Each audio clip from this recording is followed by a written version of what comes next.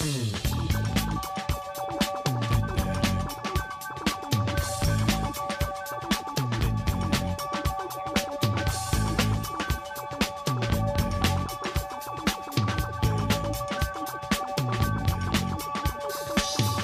may find yourself living in a shotgun shack, and you may find yourself in another part of the world, and you may find yourself behind the wheel of a large automobile, and you may find yourself in a beautiful house with a beautiful wife, and you may ask yourself, well, how did I get here? Letting the days go by, let the water hold me down. Letting the days go by, water flowing underground into the blue again after the money's gone. Hey, how's it going, everybody? This is Chris. Welcome to episode 346 of X-Lapsed, where I come to you today for the first time in a long time completely COVID-free, or at least on paper I'm COVID-free. the test came back negative, so we're good to go, and hopefully that means that the rest of this will be worked out pretty soon, and before long I'll be without this super sexy rasp that I've been speaking with for the past little while now. Today, we're kicking off another new Destiny of X book, and one that I was looking forward to quite a bit. So as we do have a decent amount to talk about, let's hop right in. We're talking about X-Men Red, Volume 2, Number 1. It's at a June 2022 cover date. Story's called The Broken Land, written by Al Ewing with art by Stefano Caselli and colors by Federico Blee. Letters VC's Ariana Marr, designs by Muller and Bowen. Edits Amaro White Sobolski, cover price $5. This one went on sale April 11th of 2022. Now, before we get into it, a little bit of a prefacing here in that this was one of the issues I was warned about back in, I suppose it was April of this year. Some friends had reached out to me to say, hey, I hope this book gets to you in one piece, because this was during the time where Marvel was putting out like a week or two's worth of books on, I guess, like, even calling it toilet paper would be too kind. This is like really, really, really poor paper quality here. They blamed it on supply chain stuff. They blamed it on everybody. You know, everybody except Marvel themselves. They blamed it on them. And yes, it's worth noting that the paper stock for this issue is, well, it's not great. It really isn't. It came to me in one piece, and it's in, really good condition because it was packaged quite well before it was shipped.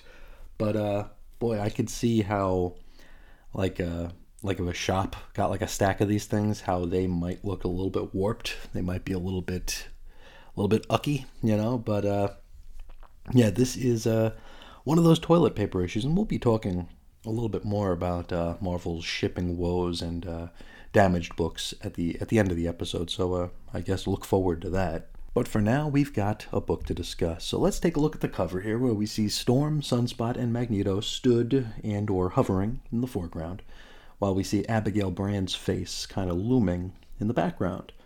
Now, of course, X-Men Red is a follow-up to Sword, Volume 2, which ended with the revelation that Abigail Brand is a double agent who is working for Orchis. Now, the title here, the last time we had an X-Men Red was back in 2018-2019 when we had X-Men Blue and X-Men Gold, and we would have the X-Men Black one-shot, so red was just another color they could use, and Jean Grey was a big part of that. She has red hair, so let's call it X-Men Red. Now, the title here, it's pretty clearly a reference to maybe the meat and potatoes of this series having to do with Mars Arakko and the Mars Arakkan status quo. So we open the book here, and we're back before the Hellfire Gala. I mean, naturally, we can't have a single issue of an X-Men comic go by without reminding us that there was, in fact, a gala. And here we see Storm in the Circle Perilous on, Arakko, and she is doing battle with Nameless, the shape-shifting queen of Arakko. And we did see this scene kind of play out in bits and pieces during Sword Volume 2, Number 8. And we discussed that one way back last October during episode 267 of this program. Now, Nameless has taken the form of Storm from back, during her earliest days with the X-Men, from right around or just after Giant Size. Now, Nameless claims that this is when Storm was in her prime. She wasn't tainted by the world, and she was not seduced by power. Nameless taunts Storm's lack of ability, suggesting that she probably doesn't have what it takes to rule Arakko. Nameless then kills itself with a lightning bolt, giving Storm the seat of power anyway. From here, we jump to 3 days ago. The Great Ring are assembled, and they're debating whether or not to return to Amenth to do battle with their ancient enemies. So it's basically a choice between war and peace. Iska the Unbeaten asks for Storm's decision, to which Ororo says it's not all up to her. They're going to discuss this as a unit, as a council. They're going to vote on it. Now this takes us to our double-page spread of roll call and cred. Our characters include Storm, Magneto, Sunspot, Thunderbird, Brand, Cable, and Vulcan. From here we return to comics, where we see on a sparsely populated continent on Mars Arakko the arrival of Magneto. Now he's greeted by a man carrying a harpoon and some freshly caught Martian fish.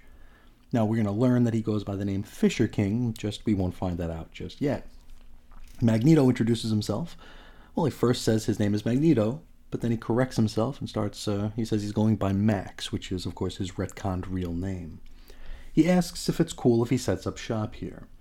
The Fisher King says it's no problem, so long as he's not trying to claim any of the land for himself and, himself alone. Basically what he's saying is it's cool to live here, but don't go thinking you own the place. Now this Fisher King is a very different shade of Iraqi than we've come to know over the past year and change. He doesn't appear to be overly violent nor bloodthirsty. He's basically just a dude living his life. He tells Magneto that he has a place in this broken land, and this, broken land gimmick is something we're going to hear more about throughout the issue and probably throughout the series. Magneto discusses his recent Krakoan failure with the Fisher King, how he attempted to build something, but, it just didn't take. Now, as he pontificates, as, Magneto is wont to do, he's also wielding his great magnetic powers, ultimately creating this great big castle, which he calls the Autumn Palace. And I think Magneto is part of the Autumn Quarter of the Quiet Council, so maybe that stands to reason. And now for a peek behind the curtain here. I've tried saying scene shift about 700 times here, trying to get to this next part of the book here, but I can't say scene shift. Now I'm saying it fine, but every time I tried saying it before, I couldn't. So I guess take 500 here. Our scene shifts to the Red Lagoon at the Port Prometheus spaceport. Now, I can't say port now. Port Prometheus is that hub point. It's kind of like an interstellar airport of Arakko. It's a diplomatic zone where all shades of ambassador and dignitary can visit, and, they'll be, perfectly fine and safe there. We learn here that Bobby DaCosta owns this Red Lagoon bar, and he's chatting up a spiky alien called Kobak Neverheld, and they share their tales of woe over loves lost and all that. Kobak's love, Tarlo, was killed by the vial, and we can assume that maybe that was Tarn the Uncaring's locus vial? Maybe. This isn't the first time we're seeing Kobak, as far as I can remember here. I think Kobak did challenge Storm, or threatened to challenge Storm in the Circle Perilous, but I don't think anything came of it. So Bobby talks about Juliana Sandoval. They're talking about lost loves and all that. Now, Juliana first appeared and also died way back in Marvel graphic novel number 4, the first appearance of the New Mutants. Kobak tells Bobby that, hey, you've got some trauma, so you have a place in the Broken Land. And I'm assuming having suffered past trauma makes someone, an honorary Iraqi? Maybe? I don't know. Anyway, this chat is interrupted by the arrival of Vulcan, and boy, is he unhinged. Now, he's got it in his head that he is still the Emperor of the Shi'ar, and he's not entirely off base with this thought. We'll get into that here. You see, he was at one time the Emperor of the Shi'ar. He assumed the role back in Uncanny X-Men number 485, which had a June 2007 cover date. Then he was assumed to have been killed in an explosion during War of Kings number 6. That was October 2009 cover date. But as we learned back during his drunken night during the Empire cash-in, that was X-Men Volume 5, Number 10, or 9 maybe, he never actually died. In fact, during the explosion, he was rescued by some aliens, and we discussed this ditty way back in episode 88 of this program. But the fact that he didn't die wasn't known by anybody, so perception being reality, Gladiator would replace him during War of Kings: Who Will Rule, #1, November 2009 cover date. So from everything we know now, and what Vulcan knows, he knows he didn't die, and as such he should have never been replaced as Emperor. So therefore, in his head, he still is Emperor. Only, currently there's a little bird girl, sitting on the Shi'ar throne. A Gladiator, of course, would hand over control to Xandra. This is Professor X and Lilandra's daughter, back in New Mutants #2, which we discussed way, way, way back in episode 22 of X-Lapsed. Now, Vulcan is pretty much unloading on some poor Shi'ar fella, threatening him harm unless he acknowledges his royalty or whatever. Vulcan refers to Xandra as Xandra Xavier before threatening to kill her. And he states, or at least he suggests, that maybe every Summers has to kill their Xavier. And indeed, his brother Scott did once kill Charles back in Avengers vs. X-Men #11, November 2012 cover date, while he was under the control of the Dark Phoenix. Anyway, as Vulcan rages and literally flames frothily at the mouth, Bobby interjects to try to get him to maybe settle his tea kettle a little bit. And so, they fight. They do so until Thunderbird enters the scene, and he walks in and he punches Vulcan square in the face. He also tells Vulcan to tell his brother Scott to go F himself, because, I don't know, Thunderbird knew Scott for like 20 minutes. I guess that was enough to make a bad impression. T-Bird then picks up a piece of the scenery and proceeds to pummel poor Vulcan with it. Now this actually garners jeers from the crowd, as it's seen as dishonorable, because this fight, as it started, was a one-on-one between Gabe and Bobby. They see Thunderbird is coming in and sullying the battlefield, I suppose. Just then, Cable and Abigail Brand enter the scene. Cable shuts down his Uncle Gabe by pinching his carotid, and he discusses how Vulcan's kinda been off his nut. He calls back to that editorial hiccup at Summer House, wherein Jonathan Hickman forgot that Petra and Sway couldn't possibly have been there, because this is before Wanda's waiting room, and they died before the Shi'ar Cerebro dealy, We've talked about this before. It's one of the, major boners of the Hickman era. And of course, we could just write that off as being, a hallucination or whatever. But, they were in that scene, yes. But also, one of them, I can't remember which one, showed up as a New Mutants trainee at the Wild Hunt later on. Whoops. So I'm not sure how they're going to explain this away, but it does at least seem like they're interested in doing something with it. Oh, and also we find out here that Vulcan is apparently no longer welcome at the Summer House. They don't really explain why. Hopefully that'll all come into focus soon enough. So Brand says that they're going to put Vulcan to work at Sword Station 2. Now Bobby and T-Bird don't take too kindly to this, seeing as though he is completely insane. He's lost his mind, and perhaps rather than being rewarded with a swanky, high-profile gig, he should be getting punished instead. Anyway, Thunderbird and Cable then get in each other's faces, with Nate getting the better of the verbal exchange. And he pretty much mocks John for his hot-headedness and lack of foresight. He jokes about John having had a plane to catch back in the long ago, which is a reference to his death back in, was it X-Men 97, 98, 96? Somewhere around then, right after Giant Size. Brand then bans Proudstar from Morocco, which, that's something I didn't realize was within her purview, but in fairness, I didn't know that it wasn't either. John takes his leave, but not before warning Bobby that this whole stinking place is rotting from the head down, and, Bobby agrees. From here we hop into an info page, and this is the Great Ring's vote regarding war versus peace, returning to Amenth, fighting their ancient evil enemy, yada yada yada, which I could have sworn we'd already seen sometime earlier. Maybe I'm wrong. Anyway, let's go down the line. Iska the Unbeaten abstains, because her mutant weapon is that she always wins, right?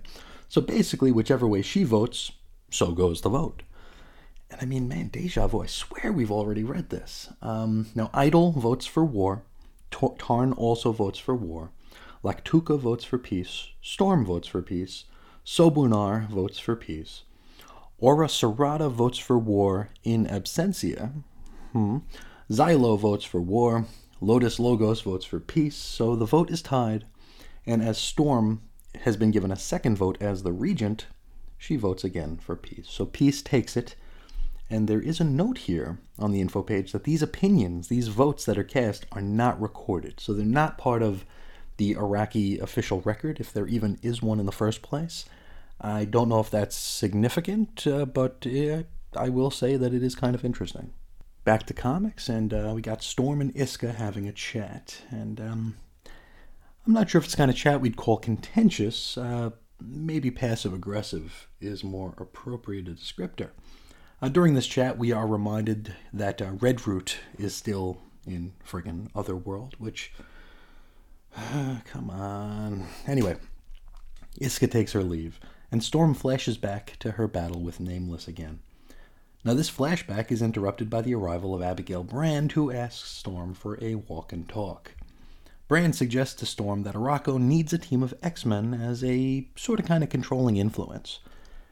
And Storm is not immediately keen to this idea, nor should she be, considering how Brand is kind of playing all sides right now. It's worth noting that Brand refers to Storm as the Queen, and also states that Krakoa, quote, colonized Mars during the gala. And these are two things that Storm is quite resistant to. She doesn't like being called the Queen for some reason. It seems like they're kind of trying to force that a little bit, but also... She doesn't consider Mars having been colonized, which I guess that's an arguable point. I mean, who does Mars belong to, right? Does it even belong to the Earth at all? Who knows? Maybe we'll find out more of that discussion later on. Anyway, Brand breaks off, and we follow Storm into her throne room, where she destroys her throne in a fit of rage and lightning. Perhaps feeling as though Nameless may have had something of a point about her being seduced by the throne and by power. I don't know. In any case, this is Storm kind of turning a page here, and, we'll get into that in a little bit. We next return to the Autumn Palace, where Magneto and the Fisher King talk interior design for a bit. And we learn here that the Fisher King is not a mutant. He was simply born in the Iraqi prisons. He claims not to be human either, however, as humans are from Earth. It's an interesting point of view. Anyway, he says that he was tortured by the Vial, perhaps the Locust Vial. And also, we learn that his daughter turned on him and sided with the baddies. I don't know if his daughter will come back around again. We do currently have a member of the Great Ring who kind of changes affiliation every so often, so I wonder if that's a shoe waiting to drop. I really don't know. Anyway, Sunspot shows up at the door with a proposition for Magneto. Now you see from his little tiff with Vulcan at the Red Lagoon there, he can kind of tell that Brand is up to something. And he suggests that Mars Arakko might be in need of some defending. And he suggests that they maybe put together a team of X-Men. Now Bobby is interrupted by the arrival of Storm, who agrees that this whole broken land needs defending, but... says that defense should not come from the X-Men. Because, after all, Abigail Brand will put together her own team of those. Instead, they're going to become, the Brotherhood. That's worth noting here that Storm's done up her hair to evoke the look of her old mohawk, and she's wearing the skin-tight leather look that she wore back then as well, just a modernized version. And, let's talk about this here. The first thing I thought here is, wow, we've got too many of these damn books. That said, I really enjoyed this issue. But, it's just such a reminder that this line is bloated and just, ready to pop. The current year X experience, at least for me, would be so much more satisfying if there weren't so many damn titles. And it's weird. So much of what we're getting in these books feels both like it's overlapping on top of each other, and also it exists alone in its own, pocket universe. It really stinks of there being way too many cooks, and nobody, despite having a small army of editors, being interested in the slightest in guiding the ship. It's geez, do we need a head of X? If that's the case, you win, universe. I can't even put up a fight. And I mean, I can't stress enough that this is a high-quality book, and I enjoyed it. And I'm looking forward to more of it. But it just, I don't know what it is about reading this issue that makes me think that we've got too damn many of these books. And there are more on the way. It's trying to reconcile things like, I mean, we have this Marauders book. We got another Excalibur. There are too many damn books. Now let's get past that, and we'll talk about the issue itself. I'm glad that we're actually putting effort into fleshing out Mars Arakko and the Mars Araki, because that's been kind of a weird blind spot up until now. It's it's the old Hickman special, where he introduces some interesting looking characters with sort of kind of cool names, but does absolutely nothing with them, and gives us absolutely no reason to care about them. It's kind of just like the antler-headed alien in the Avengers book. It's like, hey, he kind of looks cool, and he's got a cool name. I can't remember it right now, but it's like, care about him. And we're all sitting there like, why? He's just a anatomically incorrect, smooth-skinned, antler-headed alien. Why do we care about this guy? Give us a reason to. Anyway, I'm happy that these characters are finally getting fleshed out a little bit, and we're getting some personalities. They're actually becoming characters instead of just, semi-cool looking designs. Let's talk about Vulcan for a bit. Now, Vulcan's story, which, we've talked about it before. This is all, in part born out of an editorial or Head of X error a couple of years ago. It's a pretty interesting take here. He's being presented in a very interesting way. And as emotionally fragile as he is, I can totally see him being exploited by Brand as part of her new, Mars-flavored X-Men defense team, right? The fight between he and Sunspot, and then later Thunderbird, was cool to see. And like I said, he is fragile here. He is off his nut. And Ewing presented that well. And the best part about it is that, there's foundation in his point of view and argument. He never died, so why was he replaced? And if he was replaced in error, why don't they just correct that error?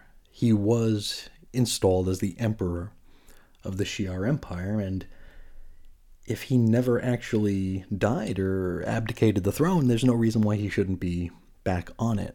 So I think that's a very interesting thing to play with. And I also see that as being the weak link in his mental and emotional armor that Abigail Brand will be able to exploit here. I could see her making him the leader of her team of X-Men. I could see that, and I think that is a very, very cool thing to do. We also learn here that Gabe's been tossed out of Summer House. We don't know why, but I'm definitely interested in hearing more about that, seeing if he did have a run-in with Cyclops, if he did have a run-in with Wolverine. The Summer House, I'm kind of reading The Reckoning War over in Fantastic Four. I thought the moon was destroyed. Maybe it was an illusion. I don't know, but I don't know. We'll worry about that another time. Cable being presented as the cooler head during the bar fight was pretty cool. I enjoyed seeing he and Proudstar getting into it verbally. You got John there. He accuses Cable of turning his little brother James into a, quote, good soldier, and how he's never going to kneel to him and all that kind of stuff. And Cable doesn't miss a beat. He throws it in John's face that, James worked under him, and guess what? James hasn't died yet, which John did on his second ever mission, jumping onto that plane, right? So Cable just being this, cool head here, he's still, siding or physically standing next to Abigail Brand, but we don't really know, we don't know what he knows yet. We don't know where he's going to wind up. I think he's going to be a very interesting character to follow as this series matures. Let's go to the end of the issue here. Storm choosing the Brotherhood name. Not gonna lie, I actually vocally groaned when I saw it. We currently have a team of Marauders running around. This kind of feels, been there, done that. We had the oomph of the scene for the Marauders where, Kitty turns around and says, hey, we're the Marauders. And, we all were like, ooh, even though that's the title of the series and we knew it was coming. Here, I think this was supposed to be like a big wow moment that could be compared to that. But I don't know. To me, it just feels like another thing they're throwing at the wall in hopes that it'll stick. Hopefully I'm wrong. And again, I mean, that's not to say I'm not looking forward to more of this, because I am. I enjoyed this issue quite a bit. This has been a highlight of the Destiny of X era so far. And I mean, there have been a lot of highlights, only one or two lowlights to this point. But it just didn't have the kind of oomph that I think it was supposed to have. Let's close out by talking a little bit about the Fisher King. I find him to be a very neat addition to the cast. A non-mutant Iraqi seems like a very fun concept to explore. And I mean, physically, he reminds me a little bit of Wolverine's pal, Jeff Bannister, which I like Jeff Bannister. I think he's a pretty cool character. But here, this Fisher King, we know that he's not a mutant. He doesn't identify as a human either, because he's not from Earth. We know he has a daughter who turned on him. And I don't think that was a throwaway line. You know, I'm leaning toward, I mean, we don't know much about Isca the Unbeaten, but we do know that she's jumped sides back and forth. Part of me is wondering if the Fisher King is going to be revealed as Isca's father. Don't know. You know, it could be. We'll find out, hopefully, somewhere down the line here. But in any event, Isca or not, I feel like we're going to meet this daughter, or at least we're going to learn more about who she is or was. Now, the Fisher King name or concept comes from Arthurian legend. And I believe Magneto says, I think he has kind of a throwaway line about how he wants to tell Betsy Britton about the Fisher King here. And this is why he said that. The Fisher King gimmick from the Arthurian legend is that he was I think he was either like a fallen king or just a guy who was he was wounded in the legs or the groin area, and he was unable to stand.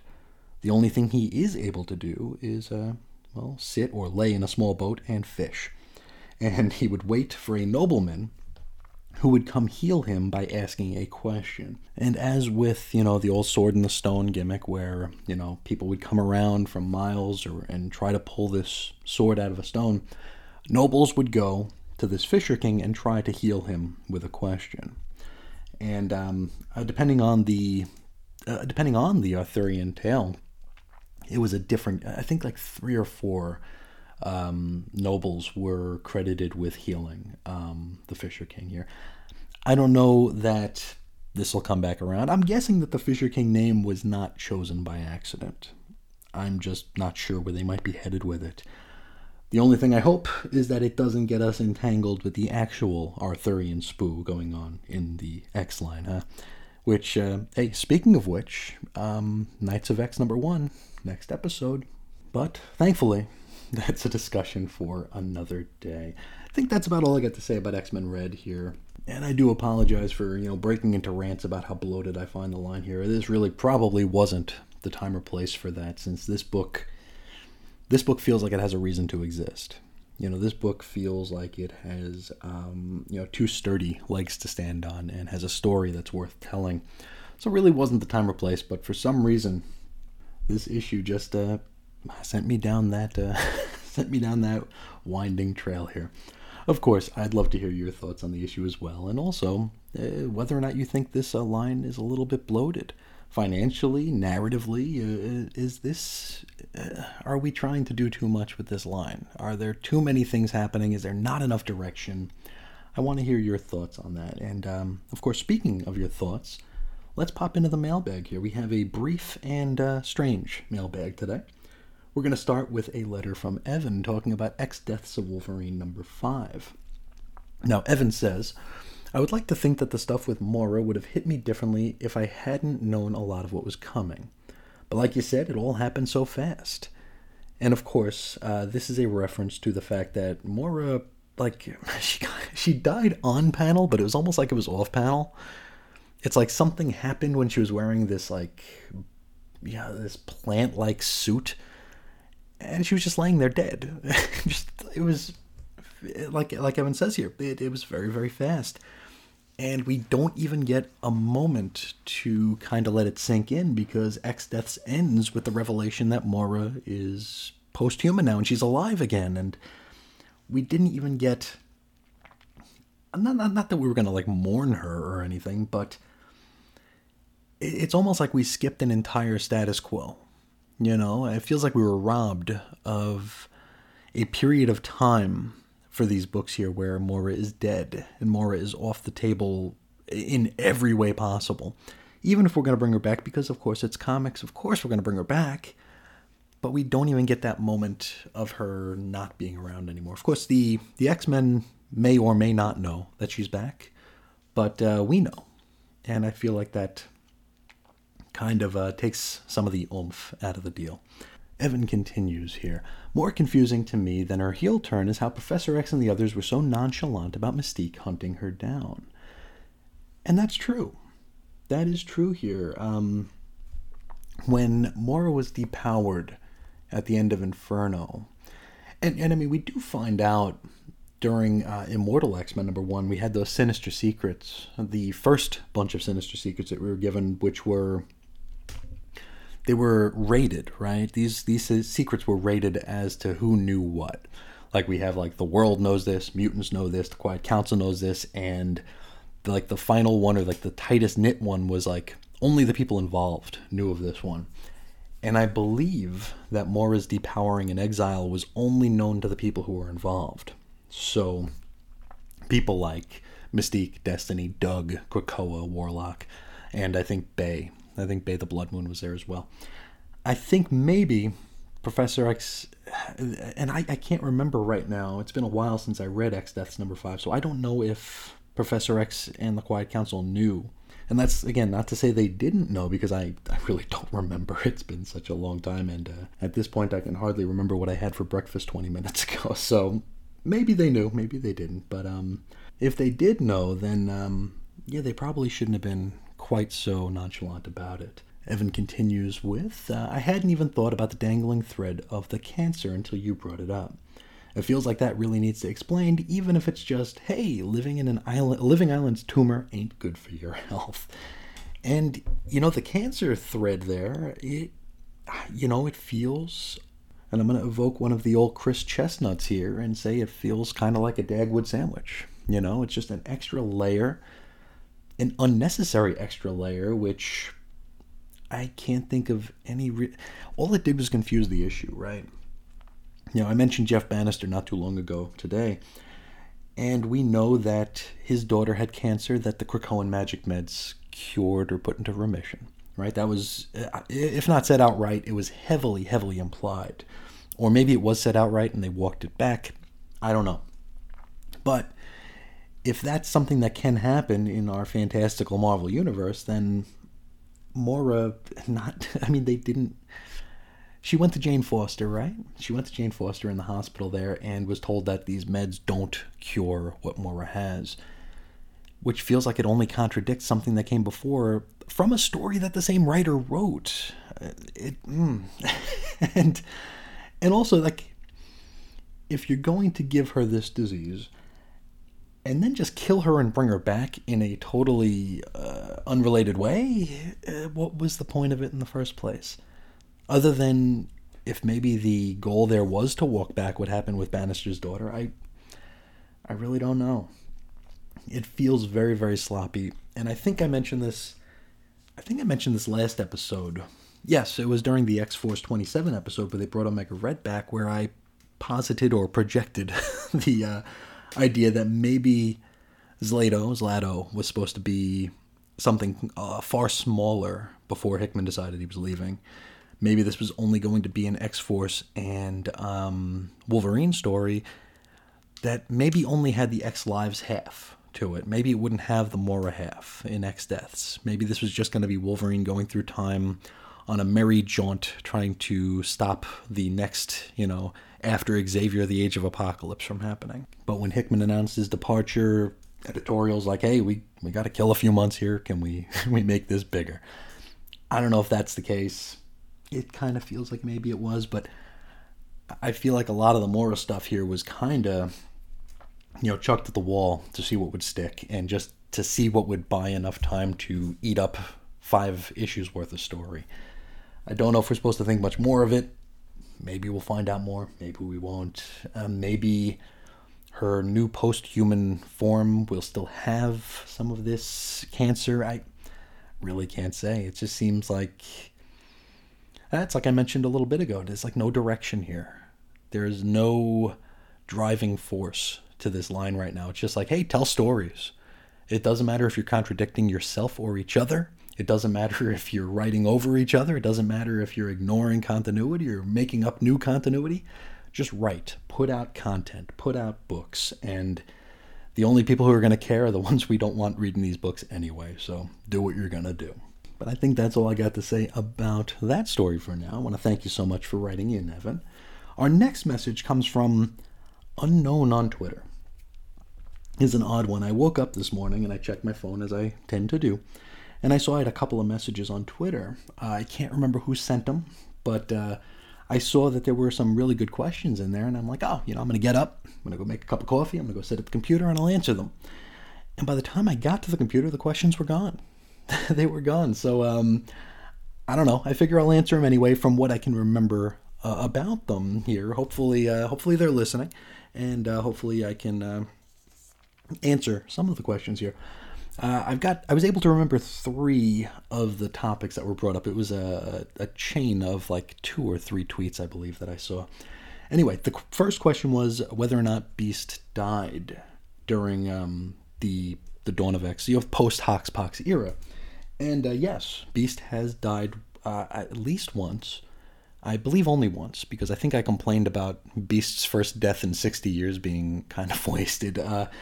The gimmick here was that Beast had suffered a stroke, and he and Sage had kind of a standing agreement where if either of them, as high-ranking CIA agents here, where if either of them were or found themselves in like a compromised position mentally or physically, then the other one would kind of do the favor for them. They would kind of put them out so they could be brought back. And Beast suffered a stroke, and we did get a scene, I believe, in X-Force, where Sage broke his neck. She killed him to put him out and have him brought back in a non-compromised or non-compromisable state. Part of the question here, I believe, had to do with Dark Beast, and if it's a possibility that our Beast has been replaced with Dark Beast. I may not be remembering that completely accurately. I just scanned the question while I was in bed, and I figured I would, attend to it when I got up. But I certainly see that as a possibility.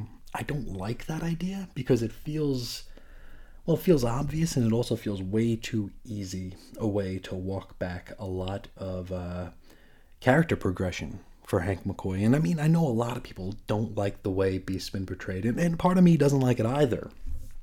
But as a character arc, and I mean, I've said this before, and people are probably tired of hearing me talk about my feelings on the post-Hoxpox mutant CIA Beast, and how I feel that he is kind of justified in being, a sinister bastard, because it's just something I feel quite strongly about here. I'm not a fan of pushing him so far to that end where it's going to be near impossible to organically walk it back.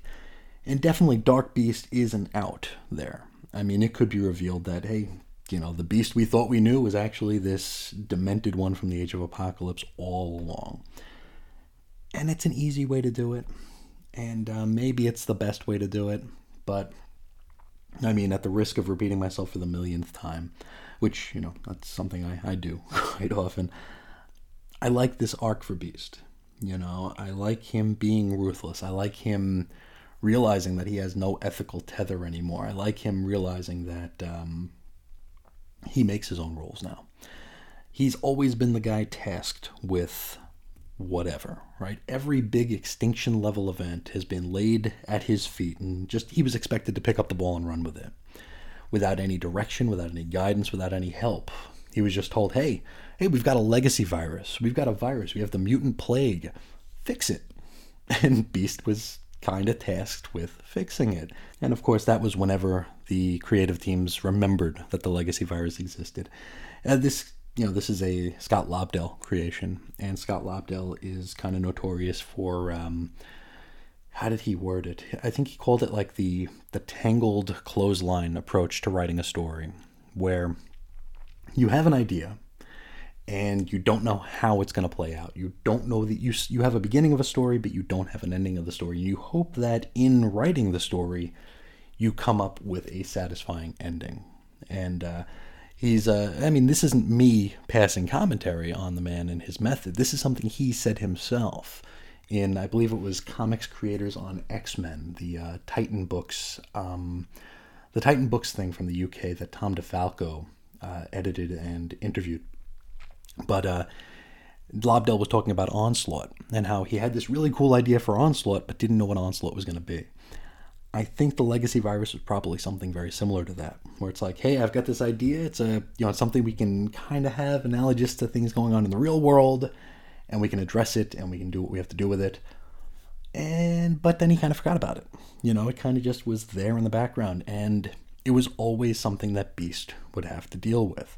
And of course, this was back in the day where Beast had to handle things ethically. He couldn't, there were no lab rats he could test with the Legacy Virus. He had to kind of, I don't even know what he could have done insofar as testing out cures, given, what we know about, things like informed consent and just regular medicinal and scientific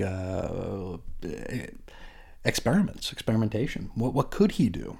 Having a few psych degrees like I do, I know that I've had to go through seminars and I've had to go through classes to become certified in concepts like informed consent, which is to say, even before you ask someone a single question that you're going to use for your experiment or for your data, everything has to be laid out. Everything has to be laid out ethically. And it totally makes sense in the real world, of course. But in the Marvel Universe, Beast has the mutant plague, mutant AIDS, put at his feet, and he's told to fix it. And, he's tethered by ethics. We can jump ahead to post-M-Day when we had the Endangered Species arc, where Beast is again tasked with, hey, we're down to 198 mutants. You fix this. You, Beast. You fix it. And so we get stories of him trying to figure out a way to fix this. But again, I believe at this point he was bebopping back and forth between the X-Men and the Avengers. So, he was a very, he was publicly a hero, right? He was known. And, of course, he had to act within a, frame of ethics. Here, post-Krakoa, post-Hoxpox here, he's got no one to answer to anymore. Everything's top secret. He can do whatever he thinks he needs to do because, again, he's been tasked with, you're the guy who does the stuff we're not allowed to do on the surface. All the bad, nasty stuff is yours, Beast. You have to handle this. And you're not answerable to anybody, but you have all the responsibility of keeping this entire mutant nation safe. So we have Beast going to a darker end of the spectrum here. And I'm so sorry. I feel like I've been saying this so often lately and for quite a while now, but to kind of take that away and say it was Dark Beast all along, it feels kind of, and like I said, there are benefits to that, and there are also things that I don't like about it. It's definitely a way to fix things. It's definitely a way to go back to the status quo in an organic way and walk a lot of questionable behaviors back. But at the same time, I feel like those questionable behaviors are somewhat justified. I don't know. I'll leave it at that. If anybody wants me to talk more about Beast, I probably ought to start my post Hoxpox Beast podcast at some point, right? Where I can just say that over and over and over again. Anyway, the third and final bit that I can remember from these tweets has to do with Quentin Quire's character arc.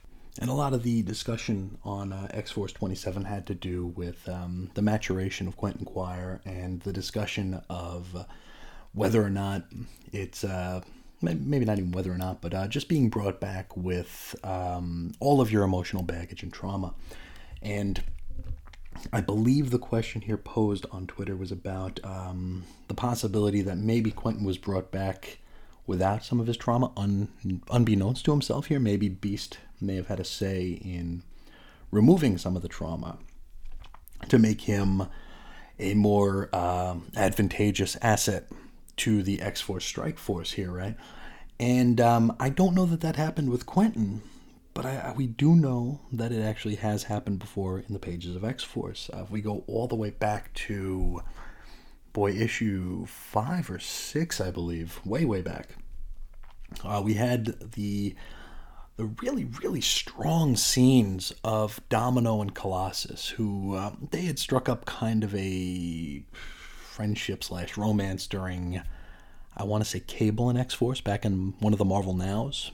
And they talked about things like trauma, and they actually broached the subject of suicide. And it was the first time we talked about suicide in the post-resurrection era, which was very eye-opening because it wasn't something I'd yet considered. It was before we got to the Crucible, I believe. It was like right before we got to the Crucible. So the concept of a mutant, taking themselves off the board in hopes that they'll be brought back in a fixed or less traumatized way, that really hadn't crossed my mind just yet. It probably should have, but it didn't. But that was a very eye-opening conversation here, which ended with Domino asking Peter to make sure if she were to die, that she was brought back with all of her trauma. And at this point, I mean, we opened the X-Force volume with her being literally flayed by Zeno, right? She was kept in a canister, and they were like literally flaying bits of her skin off to graft onto the Xeno Wetworks team, so they could get onto Krakoa. And I mean, that's pretty traumatic, right? So she wanted to be brought back with all of her memories and with all of her trauma, because that was what made her her. And then she does die, and she's brought back, and she's a far shinier and happier Domino. So we're left to wonder, like, who took the trauma away? And maybe it's obvious who took the trauma away. I've heard suggestions that it was the Council, or maybe it was the Five, maybe it was Colossus himself, who thought maybe he knew better.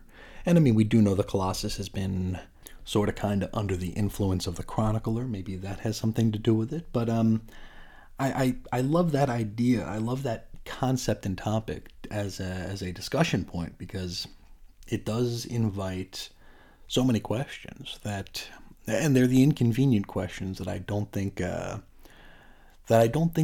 folks on the island are supposed to be thinking about, or they're not supposed to be questioning them so much. But like I said, I didn't get a really good look at these tweets. I didn't get as thorough a look at them as I would have liked to. But hopefully I answered some of the questions you may have had, and I do invite you to write in again, and I definitely thank you for listening and checking out that episode. So thank you, whoever you were, for engaging and for listening. And I absolutely hope that I hear from you again. But that'll do it for our mailbag here.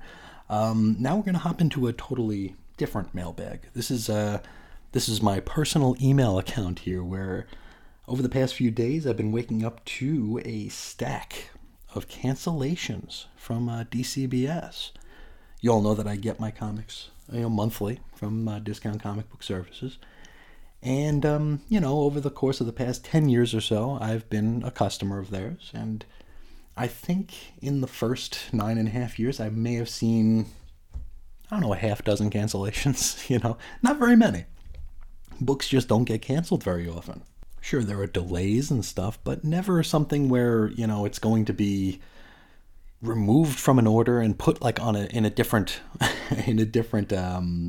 issue of Marvel Previews, right?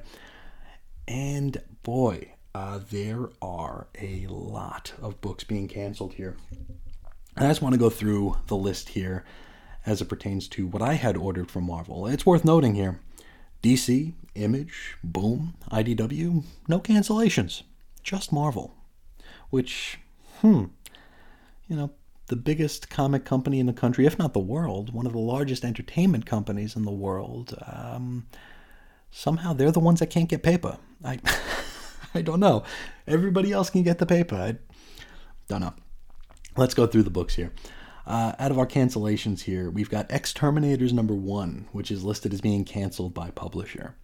All the rest of them are listed as resolicit. except for Exterminators number 2, which is listed as canceled or resolicit. So, I don't know. Maybe we won't get an Exterminators 1, we'll just get an Exterminators number 2. I don't know. Now, these following books will allegedly be resolicited, and they include Axe, Death to Mutants number 2. Of course, that's, Avengers, X-Men, Eternals. Immortal X-Men number 6. Marauders number 6. A New Fantastic Four number 4, which is not an X book, but it is one that I've got on my order. Axe Judgment Day number 4 will resolicit. Amazing Spider-Man 9 and 10. Avengers number... Well, that's not Avengers number 10. I must have put the wrong... It must have been 60. Avengers number 60. Fantastic Four 47. Legion of X 5. X-Men 92. House of whatever the hell number 5.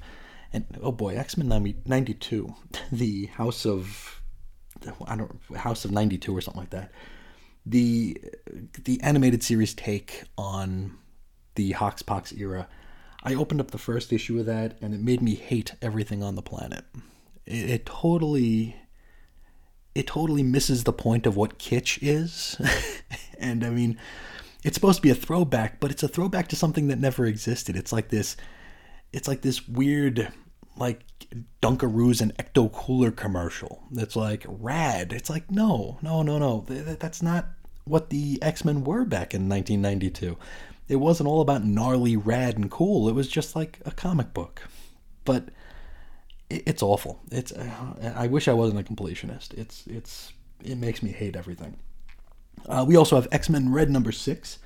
Genis Vell, Captain Marvel number 3, Gambit number 3, X-Men Legends number 2, X-Men Legends number 3, Gambit number 4, X-Men Legends number 4, and, oh boy, X-Men Green number 2.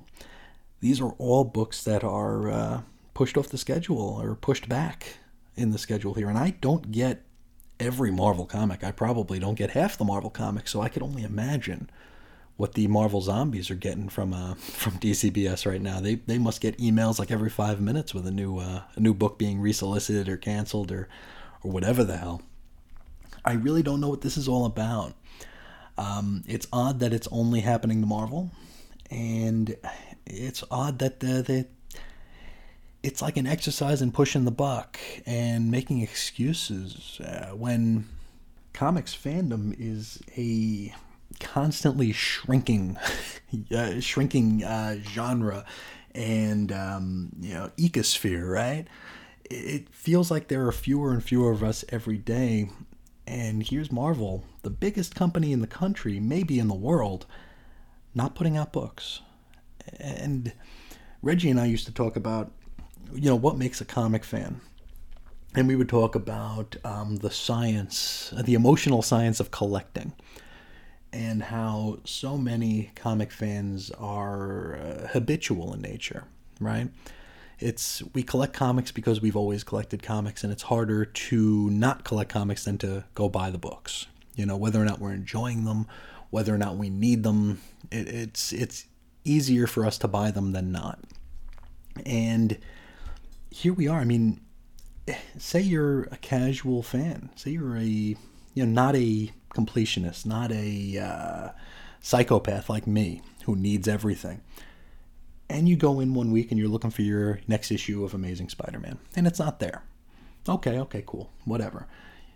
Maybe you go back the next week. Hey, is that Spider-Man issue out? No, it's not. It's not out yet. Okay, cool. Okay, I'll come back next week.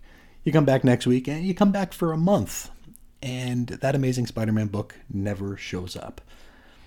Then you realize, hey, you know what? I haven't read Spider-Man in a month and a half, and I really don't miss it. So maybe next week I won't go back to the store.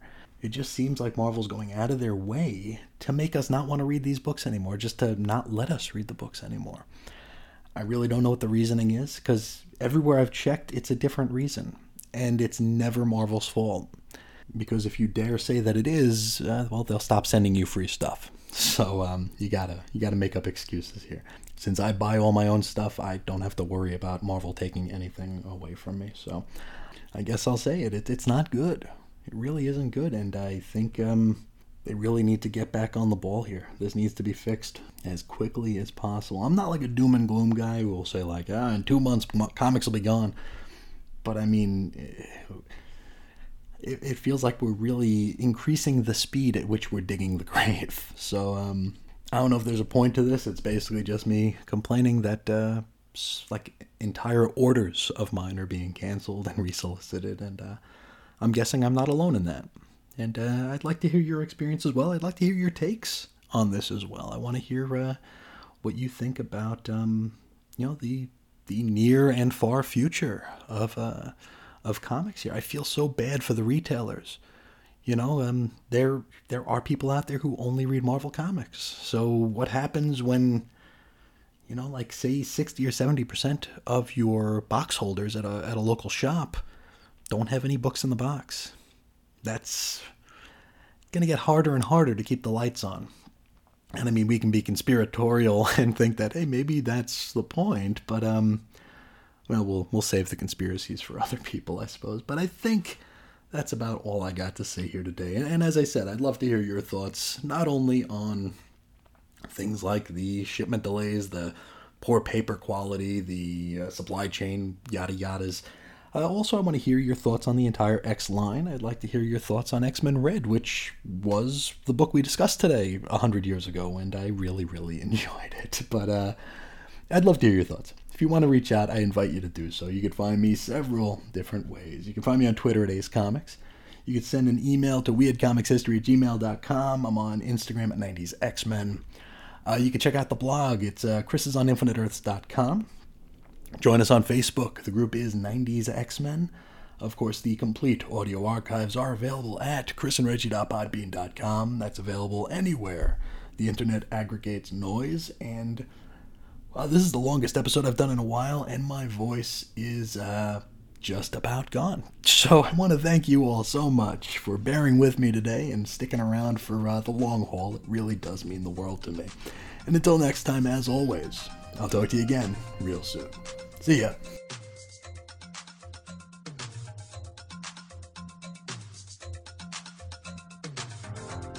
No more